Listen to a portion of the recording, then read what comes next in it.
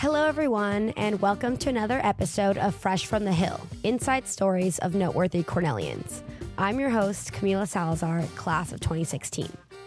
Today's guest is Dawn Camucci, an award-winning writer and director from Buffalo, New York.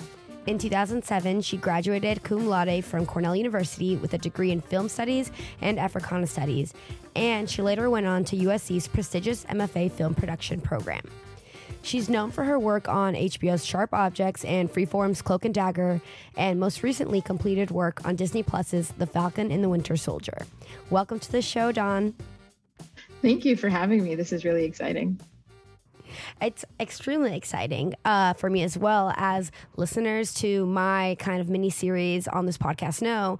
As someone with a production background, I have been kind of geared towards people in the entertainment industry and production industries as well. So I'm very excited to speak with you today.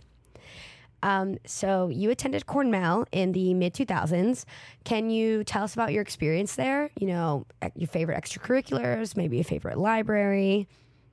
I had a great time. I love it. And whenever anybody is like, I'm going to college, where should I go? I'm always like, go to Cornell. It was amazing because it was like isolated and secluded. Like you really bonded with the people that you went to school with and that you shared a dorm with. It was its own little community on a hill, and I loved it. I didn't really have extracurricular activities. I worked. I was in the work study program. So I did two jobs. I worked at Cornell Dining. So I lived in Risley. And so I was the stir fry girl. And so I guess you could call that my extracurricular activity. I was known as the stir fry girl, and everybody was like, oh my God, is the stir fry girl working today? And if I wasn't, they're like, no, we don't want it today. And then I also worked at Cornell Cinema, and which was at Willard Straight Hall. I started off as a box officer, and then I did concessions, and then I became a house manager. And so I did both of those jobs for about 3.5 years. So I was too busy, studying and working to actually like do anything else. But, I hung out with like a lot of people who lived in Risley. So we were kind of like a really fun, close-knit group. Yeah. I mean, you had not only two jobs, but also 2 degrees. So I can see why that took up all of your time. Speaking of the dual degree, can you tell us a little bit about your decision to attain both of those degrees and what your favorite part from each one was? Mm-hmm. So when I was 16, I knew I wanted to work in film. I didn't know what I wanted to do, but I knew I wanted to do something. And so I applied to all of these film schools, and I didn't get accepted to any of them. But I knew that Cornell had a film program. So I was like, okay, I want to do film because I want to like go on and become a director or become a writer. I didn't know what I wanted to do. I just was like, I want to know more about that. And then also my dad, he's passed away. He passed away when I was 7. But he was from Kenya, and it was like before the internet, like you were still writing letters back and forth, and email was just like getting off the ground. And so I didn't know that much about my heritage. And I wanted to feel closer to him, and I kind of did it as like an homage to honor him. So I wanted to learn as much as I could about Africa and the diaspora. And through that, I got to know him, but I also got to know my African-American culture as well. My mom is Black, but she never really taught us that much about African-American history. And the schools that I went to didn't teach me that much about African-American history. So I'm like, more than anything, I am grateful for that program, because like the stories that I tell now, the information and knowledge that I impart to my younger nieces and nephews and the kids around me. And I think even in the political climate that we live in now, like I think that has opened up my eyes more than anything and shown me what this world really is like and what you have to do to persevere and the stories that you have to pass down. So I'm like, more than anything, when anybody is like, oh my God, I want to go into film, I'm like, okay, but what else are you studying? Because you can't just be a filmmaker. You can't just regurgitate the same stories that you've already watched. Like, what can you tell? What can you bring to the world? Because I think it's our responsibility as filmmakers to be knowledgeable of what we're bringing in, because we have a very powerful voice. And that's what I always said about the program, is that like, film studies was about the aesthetics of something, whereas Africana studies is about like, what is the impact of those aesthetics? Like, how can visuals, how can skin color, how can the way you talk, the way you look, the way that you are portrayed in media affect your life? And so I think like those 2 degrees were wonderful to have in tandem because it made me hyper aware of like sort of like the mirror and like the image and the reciprocal image and how they can go hand in hand and how they can affect and like be amplified to tell more powerful stories. So that's what I studied, and I wouldn't change it for the world. So do you feel like your Cornell degrees helped you in your career in, like a tangible way? Like, did they set you up really well for success? And if so, how? And if not, how could Cornell have better set you up for success? I think they definitely set me up for success. I mean, the stories that I want to tell, that I will tell, I think when I helm a show, probably will have more of a foundation in sort of Pan-African stories or themes. I haven't been able to do that yet. But when it comes to knowing, African-American history, like I'm usually like, I have been hired in a lot of rooms because, I'm going to be honest and say it because I'm a Black girl. And, if they need history of some kind, they know that they can come to me. And so that's been very helpful. And I think if I didn't have that foundation, if I didn't have Africana studies, I wouldn't be able to speak expertly about sort of the African-American experience because I would kind of be lost in a way. For my film degree, I learned a lot of studies. It was film studies. When I ended up going to USC later, they divide film studies into 2, which is film production and critical studies. And I realized that what I got from Cornell was critical studies. It was purely like the analysis of movies. And as a director, it was helpful because it allowed me to analyze story and to really be critical about what is on the screen and be able to analyze it, like, oh, is it the production design? Is it the cinematography? Oh, what is this wide angle lens telling me about the story? But it wasn't helpful on a practical level when I was trying to think of like, okay, how do I make a film? I think I took about 3 production classes. I took all the production classes that were offered, but it was very small. So when I finally went to USC, I was like, oh my God, my head is reeling because like, it's a whole new world. And like, there's so much more to learn about production. So I like to say that like Cornell prepared me and gave me like gave me the skills, and then USC honed me. And it allowed me to tell sharper stories. And honestly, I mean, not to toot my own horn or anything, I do think that when I got to USC, my earlier films were better than the other people in my class. And I think it was because I had the Cornell experience, because I had those 3 production classes under my belt. But it was like, USC is a boot camp. So that you basically, once you get to the 2nd or 3rd year, you're kind of all on par. But it did make for like, pretty boring the first 2 semesters because I was like, oh, I know this stuff already. Yeah. Yeah. That's interesting. I think I took some of those production courses at Cornell, and I remember thinking like, oh, I wish there was more, but the more is the grad school, it sounds like. Yeah. Well, I mean, at USC, you could be a film production major and come out with a great reel and be ready to to make films and like turn out great stuff. I don't think that's the case at Cornell. Yeah. But I mean, it would be nice if that were something that could change. I think I was talking to Sabine Hinney, who I love. She was one of my favorite professors at Cornell. And it seems like they are going to be adding more production classes to their roster. So like fingers crossed, the next generation will be able to come out with a reel and able to go straight to Hollywood and sell themselves as, future writers and directors. Amazing. I hope that happens sooner rather than later.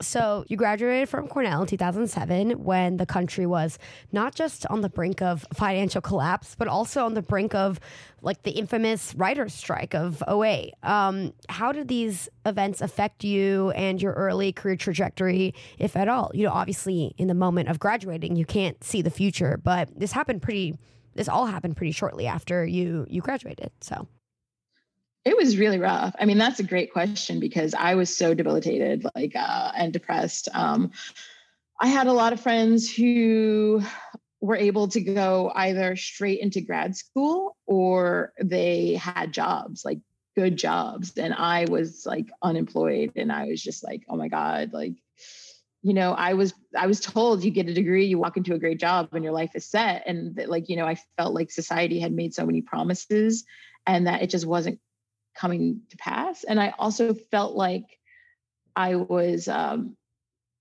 I kind of took it internally. I thought it was me. I thought I wasn't good enough. And we didn't really know as a society, like, even though we were in it, I don't think we really knew, at least like the layperson, that we were in like a great recession until maybe 2008, 2009. And then I was able to look back and be like, oh, that's why I couldn't find a job.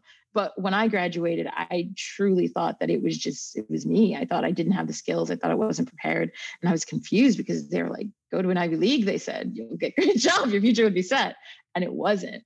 But I think it was good preparation because when I graduated from USC, I had the same situation where like friends either went and got another degree or they also were having a hard time finding jobs at this point too. Like, I think most of my formative years were during the recession. And so we like older millennials were really caught in that crunch where it was impossible to get a job.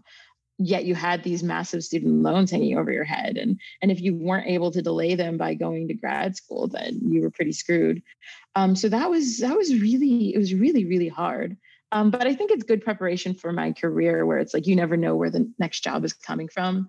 And to realize that it's not you, it's not your self-worth. Like, don't place your self-worth in your job, your job title, and like who's paying you. It has to be to find that from within, because I would have been destroyed if I had said like, oh, I don't have a 6-figure job right now. What's wrong with me? And I know a lot of friends were going through that. But also during that time, my grandmother was really sick. And so when I realized I couldn't get into any grad schools and I wasn't finding any work, I ended up going to Buffalo and taking care of my grandma for a little bit. And during that time, I like randomly sent off an application to USC, and I wanted to apply again to Columbia and all these other film schools. And I just didn't have time because I was busy taking care of her. And like, I just forgot about it. And then like 4 months later, I get this call from USC being like, hey, you coming or what? And I'm like, what are you talking about? And they're like, you got in. And I'm like, I got into where? I don't know what you're talking about. I've been in here in Buffalo in my own little like secluded like camp with my grandma. And they were like, well, you got in, you got to put the down payment down and like by like Friday. And I was like, oh, okay. I guess I'm going to USC then. And but it was, I discovered more about who I was and like during that time, during that little bubble. Hearing you talk about USC and how obviously it was great for you in your career. I actually wasn't planning on asking you about this, but and also hearing you talk about thinking about applying to Columbia's program, it got me thinking about this thread that I saw on Twitter. I think it like only a few days ago, written by James Stottero, I think. I'm not sure how you pronounce his name, but his Twitter bio says writer, exec, producer, Batwoman, formerly Gotham, Crypto, and Vampire Diaries, Switched at Birth, and kind of just like roasting Columbia's MFA film program, basically calling it a scam. I'm not sure. Are you familiar with this or? No, I'm not familiar with it. I'll give you the summary. Long story short, he didn't feel like the program set their students up for success. They traded on student streams. Like a lot of the faculty were people who were also struggling in like stalled out careers. And then also he actually never graduated. He was like 2 credits short. He got like a writing gig kind of fortuitously near the end of his time in the program, and he wanted to finish those last 2 credits while he was in LA. Columbia refused, so he never got his degree. Fast forward several years, he's like a successful writer or a working writer in Hollywood. They ask him to speak at an alumni event. He says, sure, but I'm actually not an alumni. They're like, we can fix that for you. And then it turns out that the chair of the program was basically like, will graduate you if you help me get my pilot sold or something like that. And so he ends it with like, long story short, I still don't have my degree. And just kind of like, yeah, just kind of roasting Columbia for this. Do you feel like that's something that you see very often in a lot of MFA programs? Do you think it might be just weirdly unique to Columbia? Like, how do you feel about, this idea of film school being, in some people's eyes, a scam? Okay. First off, if you're going to go to film school, think long and hard, because you're like, I have hundreds of thousands of dollars worth of debt that I am not able to pay off. And I've been working for 5 years. Yeah. Would I have been able to do my current career without having gone to USC? Probably not. Yeah.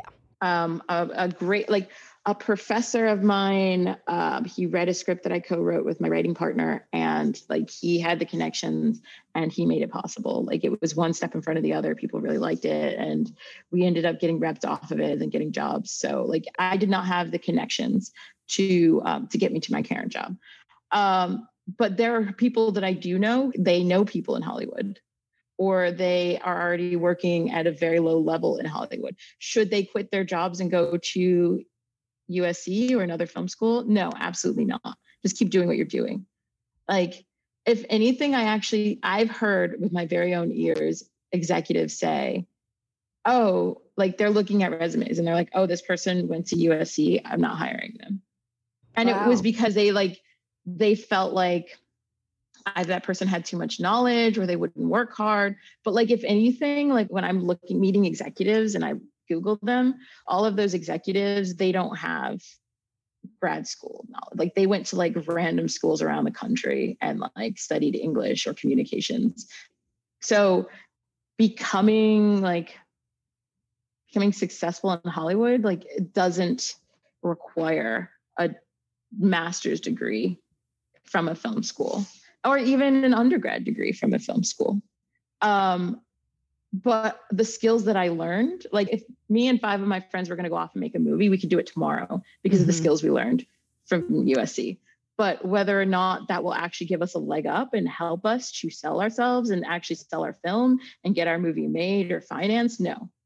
So it's a catch-22. And a lot of my friends that I know are not, like, maybe 20% of us are working. Okay. From my USC program, like who are actually working and getting paid, like 20%, and the degrees were $60,000 a year. So I think there's something wrong with the numbers. I think that these film programs need to revamp and look at how many people they're actually accepting and try and find, like if I'm paying $60,000 a year to get into your program, you should have like guaranteed, like internships or something with major companies that become a leg through the door. If not, I have my iPhone. I have Final Draft. I have like some sort of editing program on my computer. I don't need you. So that's why I'm saying, like, you need to think long and hard before you decide whether or not to go to film school, because like, I know a person who moved to Alaska and works at a Starbucks, and he has the same loans that I do. Will he be able to pay it back? I don't think so. And if you're asking me, is it a racket? Is it a scam? Then I would say yes, because I don't think that's acceptable. Yeah. I just want to say thank you for your candor. I really appreciate the honesty that you just gave us. It's always refreshing to hear a take that is probably not, especially coming from someone who is a success story from USC, So thank you. Speaking of, going through film school and leaving USC, I read that after you graduated, you moved back to the East Coast, to Maryland. Not the place where people typically move to when they're trying to break into Hollywood. And I was wondering, how did you manage to break into the industry from, a home base that isn't the stereotypical for the entertainment industry?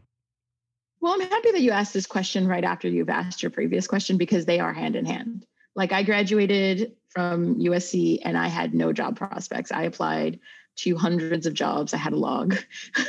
I could not get hired in a mailroom anywhere.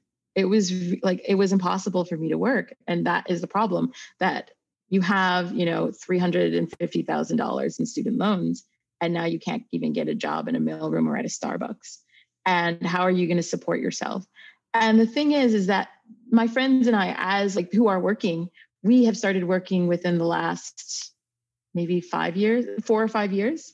But like, what about those 6 years after graduation? How are we supposed to support ourselves then? And the thing is that, you know, you have either a parent who can support you, who can patronize you, or you have family who can give you money, or you can like, you've already had a previous career, which is what's happened with a lot of my friends. They had a previous career and they went back to that previous career and they wrote on the side, or they did something else on the side. And then now things are bubbling up and they're successful and they're working. But like, the reason I went home to Maryland was because my mom was a teacher and she's like, I can't support you anymore.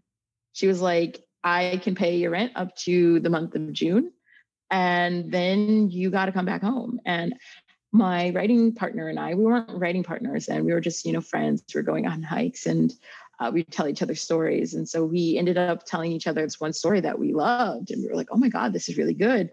We should write this down. And so we wrote it down, and then we wrote the script, and we were like, this is good. We can't just stick it in a drawer. What are we going to do with it?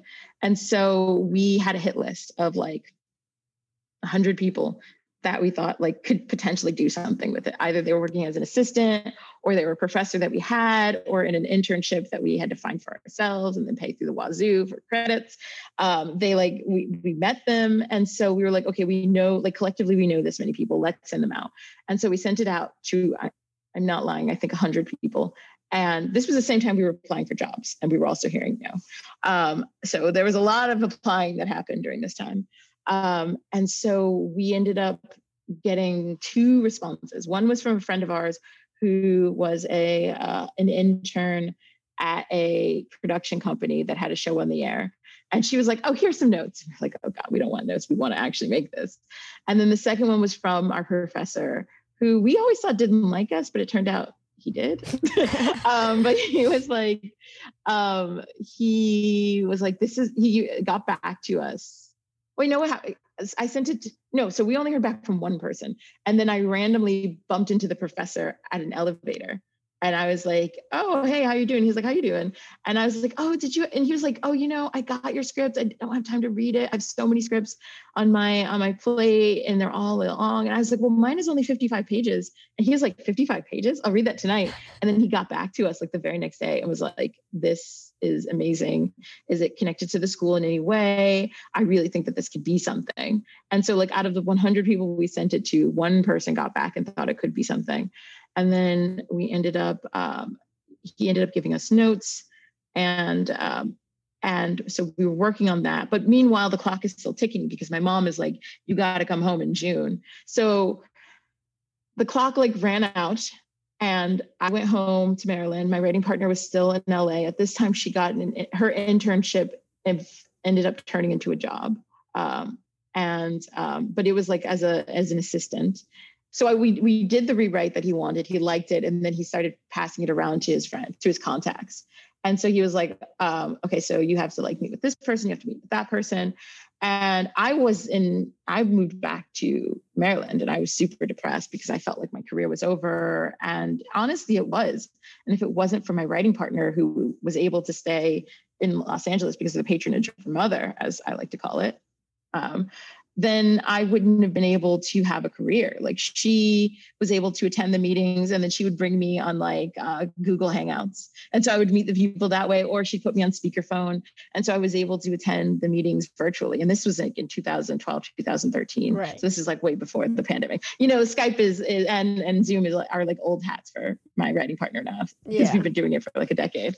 But she would take me to all the meetings virtually. And like and then finally we reached a point where they were like, okay, a lot of people like this, you know, some like A-list celebrities like this come to LA. Like, you, Dawn, need to leave your substitute teaching job that you're doing, that you're getting paid $100 a day, and come to Los Angeles and not get paid at all to take a round of meetings.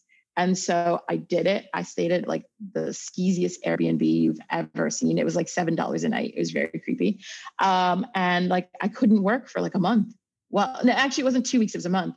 And we were taking all these meetings, and eventually we ended up landing some reps And then they were like, okay, great. Now you have to take even more meetings. And I was like, I can't stay here. I have to go back home. So I went back home and they were like, okay, we're going to set more meetings for you in January. Can you do this? I was like, yes.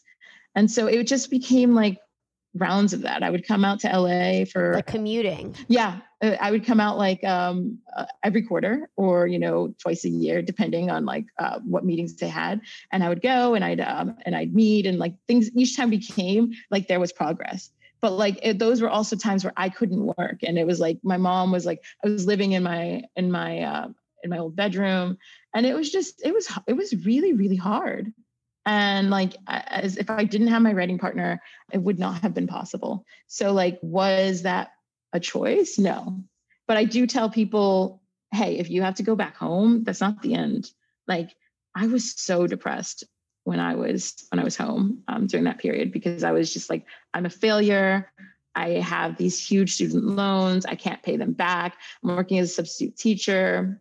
This is not the life that I've envisioned for myself. Mm-hmm. And so now when I encounter friends who are still in the similar boat, who graduated in the same year I did, and who are now like, because of the pandemic, forced to go home, I'm like, this is not the end. Like, you just still keep pressing, keep doing what you're doing. Don't give up. Like, cause it's the end when you stop creating. Yeah. Can you tell us a little bit about what happened to that script, the script that landed you, the reps, the one that kind of got you through the door with all these meetings? What happened to that story? It's dormant right now. I mean, my writing partner and I still hope that it'll get made someday, but I don't think it's the time for it. It was it was an upstairs downstairs set in a plantation 5 years before the Civil War. Gotcha. And so I think that there is an exhaustion, a slave fatigue, and I think that that's right.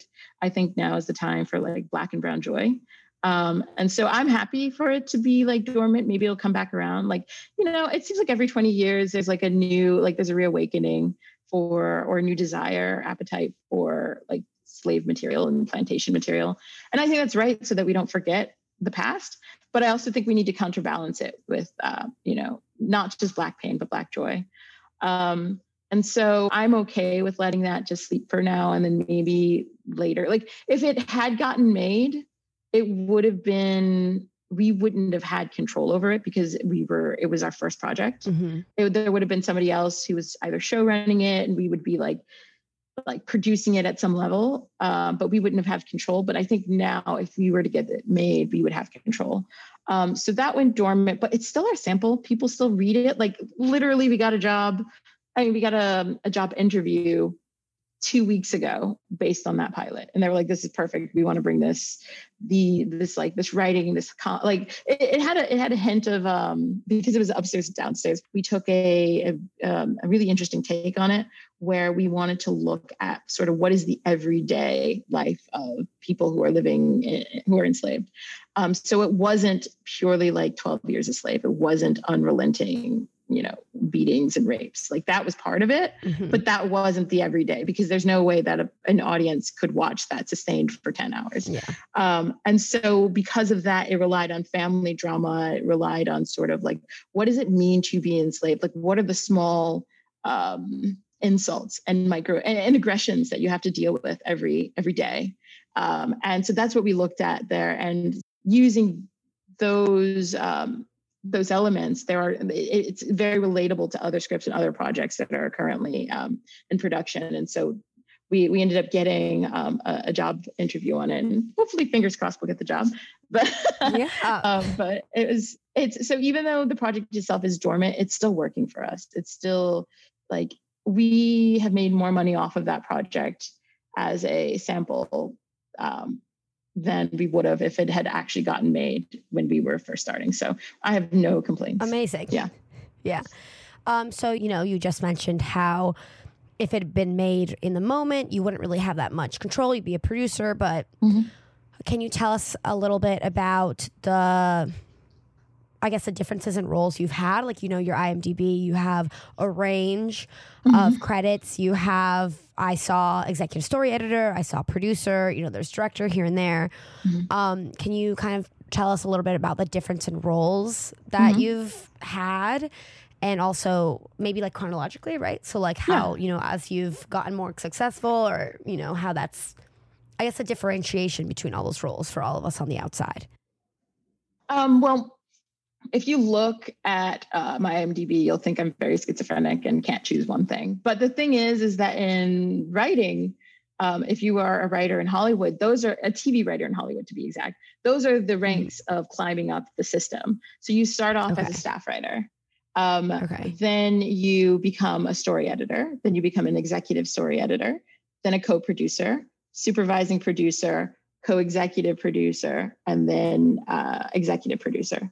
So like, so even though it's spazzy, it's not like that. That just shows that I've been working this whole time. Yeah, I never realized that was because that was the question, right? I was like, I know that you are a writer and a producer, and then I think also in Hollywood and TV and film, you know, producer is so vague and it can mean so many things. Like I know, for example, for me in podcasting, producer can be vague, but it's someone who can do everything behind the scenes. Like everyone who does anything behind the scenes, they're a producer, and then each different show delineates what that means for that show.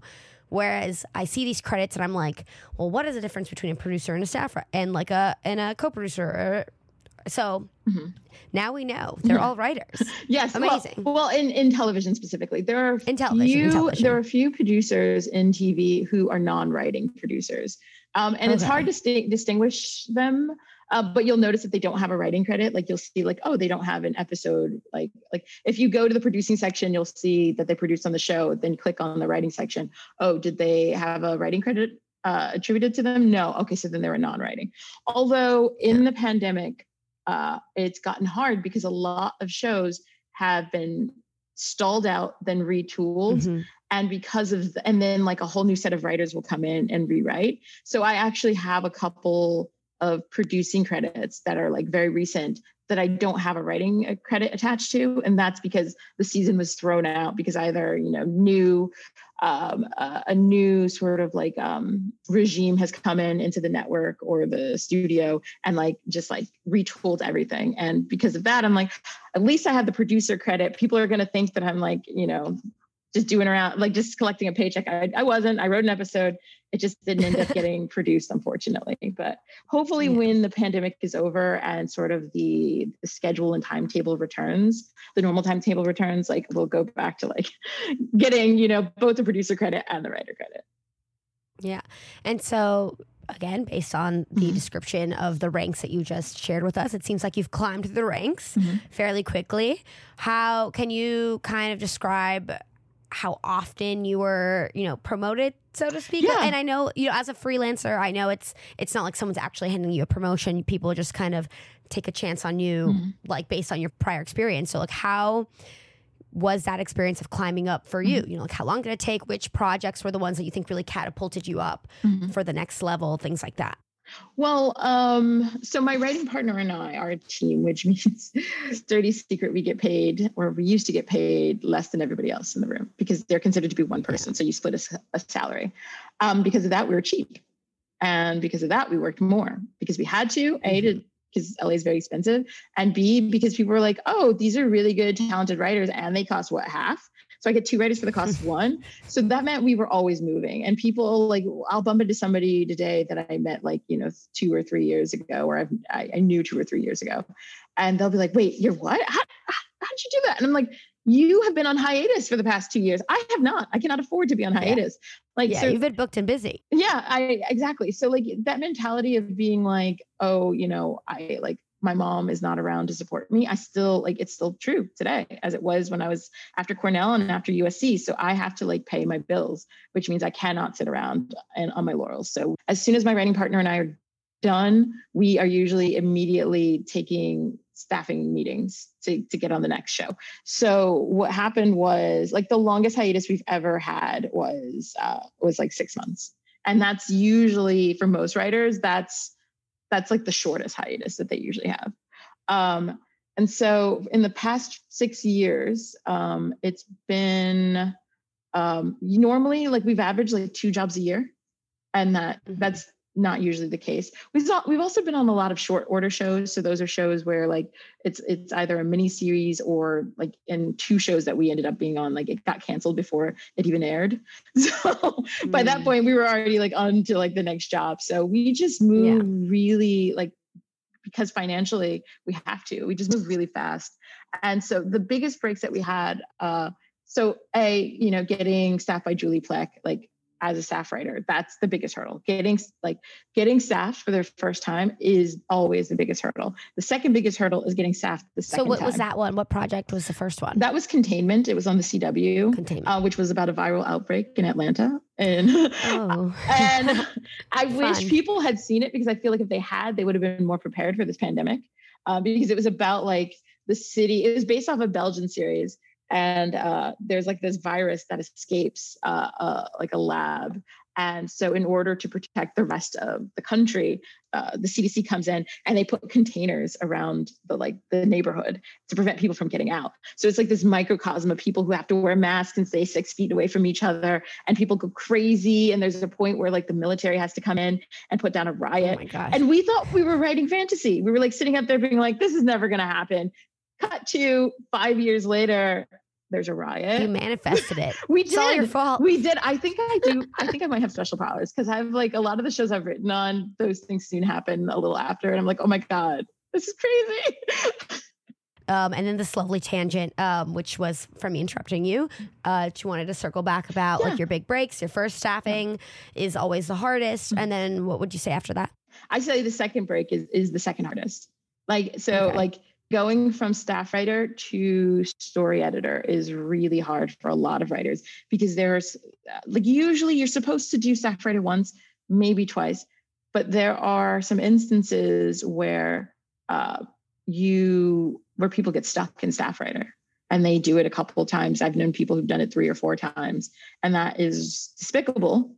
And because those people also make significantly less than everybody else, but they have as much experience. Like if you've done staff writer 4 times, you should technically be at co-producer level, which is mid-level. And so it's not always guaranteed that you'll get a bump, but I had a really great boss on Hand of God named Ben. And he was he looked at us and he was like, yeah, you only did 1 round of staff writer, but I'm not going to make you do it again. I'm going to promote you guys. And because of that, we've been steadily climbing through the ranks. So we've got really lucky and fortunate on our first 2 jobs. And because of that, we've just been rolling along. And we've only been forced to repeat a level once.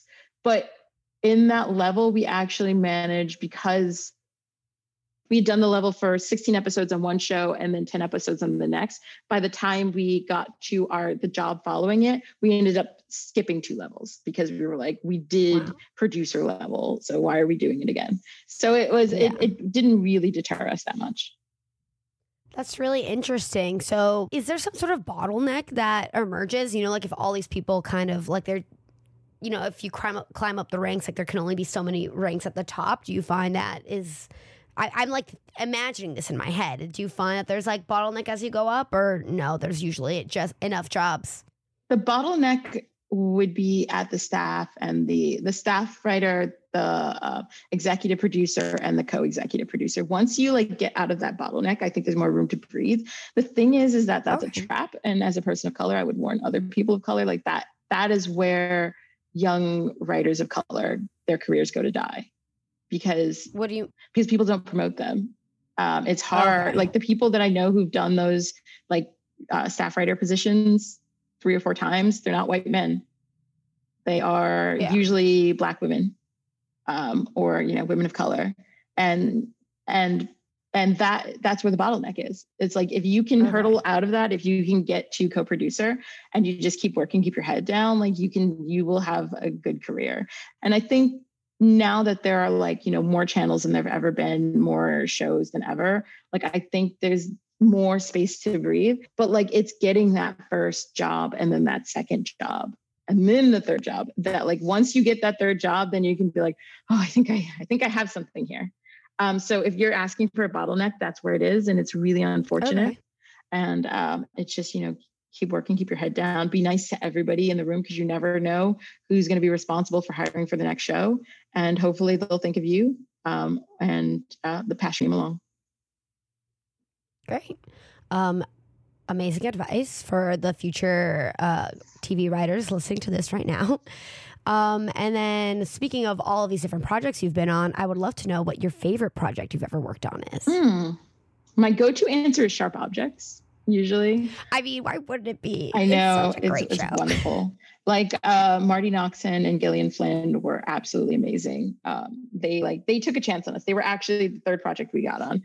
And they also were like, no, you guys are executive story editors. And we learned so much. And like the room was really tiny, and it was done during 2016 Olympics. And so it was ridiculous. We would go to work and then they'd be like, oh yeah, Russia is playing, Switzerland today. I got to get home. So I just go home early. We work for like 2 hours. And like, that's when you realize, like, when you're making, like, you don't have to kill yourself. You don't have to put in 12-hour days. And up to that point, my writing partner and I, we were like pushing ourselves and doing like ridiculous hours. Like we would work, like a 12-hour day would be a short day. And then when we got on that show, we were like, we're making a quality, like an A-level production on HBO, like, and they are only putting in 2 or 3 hours on like certain days. Like, don't get me wrong, we did work, but like, why are we working? Like, why are we killing ourselves? And that changed our paradigm completely. Yeah, I've definitely noticed whenever there's kind of like a global, like sporting event like that, it always helps to remind me like, oh, this idea of like you need to work, like work needs to come first, or like you need to, dedicate all this stuff to your job, your career. That's just like fake news. Mm-hmm. I mean, I remember one of my first full-time gigs in 2018 was also when the World Cup was, and both before and after that, I felt like constantly plagued by deadlines, and I feel like I didn't work at all during the World Cup, and I felt like I worked at BuzzFeed, and I felt like no one worked the entire time. And I was like, wait a minute, how did like the deadlines all just like stop being that important for 2 months? Like it just didn't. It was just so silly. And it's like you can always have more time to breathe. But I think that's the case of the pandemic. It's also teaching us that deadlines are arbitrary, that the work that you're doing probably doesn't matter in the face of like, mass extinction. Like it's just like you should be with your family right now. Like why are we doing 8-hour days? Like if you can't do it in 4, then it doesn't need to be done until tomorrow. And like that's my new motto. Like I think that like we have been overworking ourselves, and maybe we should look more at like the French model of doing things. And like I always say that. I'm always like, the French have got it right. Yes, they do. 5,000%. Why are we working ourselves to death for people who won't even remember us after we're dead? Like you should be spending time with your family and your loved ones. I love that. Can I add one more thing? Of course. I also was working on a show called Painkiller. Hasn't come out yet. Uzo Aduba and Matthew Broderick are supposed to star in it, and they're just shooting it now. Like we started this in November of 2019, and because of the pandemic, it got postponed. But like that was my second. No, I think I think Sharp Objects and Painkiller are tied neck and neck between like projects that I love. And that was another project where it was about the humanity of the people working there. And our 2 bosses, they were the writers of A Beautiful Day in the Neighborhood, and they were utterly fantastic. Like they cared for us as humans, as people. And as, our lives are all like going up in flames, they would take time out in the morning to just do an hour check-in with everybody. We would all sit around and they'd be like, how are you doing today? How are you dealing with this? And it just was so reassuring to have bosses who care about who cared, period. And so I learned, like, I think from Sharp Objects, it was about like, you don't need to work that hard. And then from Painkiller, it was like, when you become a boss, or like not even the boss, when you climb up in the ranks, it's your job to like, not just like, crack a whip. It's your job to care about the people who you're working with and actually, like foster their talent, help set them up for success. It's not just that, because that's also that's just like me and who I am. I always want to like lift as I rise as a person, but like it was like to genuinely care about the people that you work for, like to almost love them. That feels a bit much, but like just to be like to care on an emotional and mental level, to check in and see how are you doing? Are you able to cope? And if the work is too much, maybe we need to like scale it back, reassess. Yeah, and just like because it's like obviously you're here because we know you're talented. So that's not the problem. What the problem is like, are you able to cope with what's happening? And if not, then let's talk about it and let's see if I can help you. And just having that mindset and seeing them be great leaders was, I think, an invaluable lesson for me. First off, again, That's beautiful. I think I've also, when I reflect on my personal career, the jobs and teams and bosses who I have the most fondness for and who I also think have shaped me and have helped me be like the success that I am now have all been people who cared. Like I've had my fair share of bosses who really just treated me like, you know, another cog in the machine. And I think the difference, it makes all the world in the difference when people just care and they want you to be good and like thrive in the environment. So that's really great it sounds like, I feel like when people think of Hollywood, they don't think of that. They think of like the cog in the machine scenario. So it's really nice and refreshing to hear that that's becoming more and more common. I mean, I'm assuming, but it's a rarity. That's why I think it's one of my favorite jobs. But I would say, like, be careful if you are sitting in a job interview and somebody is coming on way too strong emotionally and they're like, oh, we care. Oh, we're family. Oh, this is like all love here. Run. Red flag. Run in the opposite direction, because that means that person does not have boundaries. So what I'm talking about isn't just like, you know, virtue signaling. It's not just saying like, oh, look at how great we are. Oh, we're family. Oh, you know, like that's not what I'm talking. I'm talking about somebody who has who has sat with you, has like talked to you, who's like actually here to hold your hand and not just use your emotional attachment to them to get what they want, to get you working 18 hours a day, because there are people who will do that. Yeah, I'm so glad you brought that up, because when I was about to bring this up when you said, I love them. Well, that's coming out too strong. And I was like, okay, well, she kind of, because I found that too. It's like, when people or companies kind of give the mantra or idea that like you're a family, you know, it's like cultish. Like it's, you know, you're a family to them until they need to trim the fat and lay off, you know, 100 people at once, 200 people at once. Yeah, that's a very real thing I'm referencing just now, but you should never, ever, there should always be clear boundaries between work and your personal life. And that doesn't mean that you can't like the people you work for or you can't really care about them, but that you cannot be equal to your family. They cannot. Agree. It cannot. And if people are saying that, run, because that just means that they're trying to exploit you emotionally. So, and they don't have clear boundaries in their own lives with their own families, which means they're going to like then look for you to do the things that their wives or their friends should be doing. And that's not your job, because you have your own distinctive life. Yeah. I'm so glad that we covered that, because that is one of the biggest things that I tell young people who want to go into media or entertainment. I'm always like, be very wary of like the personal work-life boundaries. But anyway, to get back to a more another fun question, I was wondering, do you have a dream project that you would love to make or write, you know, where pie in the sky, all the stars are aligned, and you were chosen to bring this story to life in the way that you want to, no restrictions, no budget, your dream project or story? I do have one, but I can't go into detail about it because I actually have a meeting about it today, and I hope that it actually it gets made. But it's deep period, it's Black joy, it's Black royalty, it's Black everything. Amazing, a teaser. Yeah, and it's just my problem with Hollywood is that when they're like, okay, we're going to deal with like, you know, Black characters in history, it's either the civil rights movement or it's the antebellum era. And I'm like, there's so much more history than that. And I want to like examine, you know, I want to look at Africa. And I think this is because of my my Africana degree, where it's like I learned so much about African history. I'm like, how come we're not mining these stories? Like, we can tell stories about ancient Greece or Rome all day long and no one has a problem. But as soon as we want to travel like 500 miles south, they're like, oh God, no, we can't do that. And I want to like explore Egypt as, you know, Black Egypt, not just, you know, Elizabeth Taylor, white Egypt. I want to go even south than that. I want to see West Africa, like the glories of Mansa Musa. I want to see, you know, beautiful Black people not enslaved or in pain. I want to see them, you know, as kings and queens. And that's what my project is.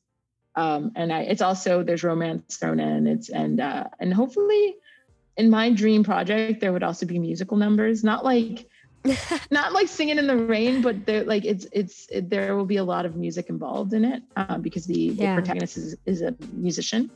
So if I had all the money in the world, I would make a project like that.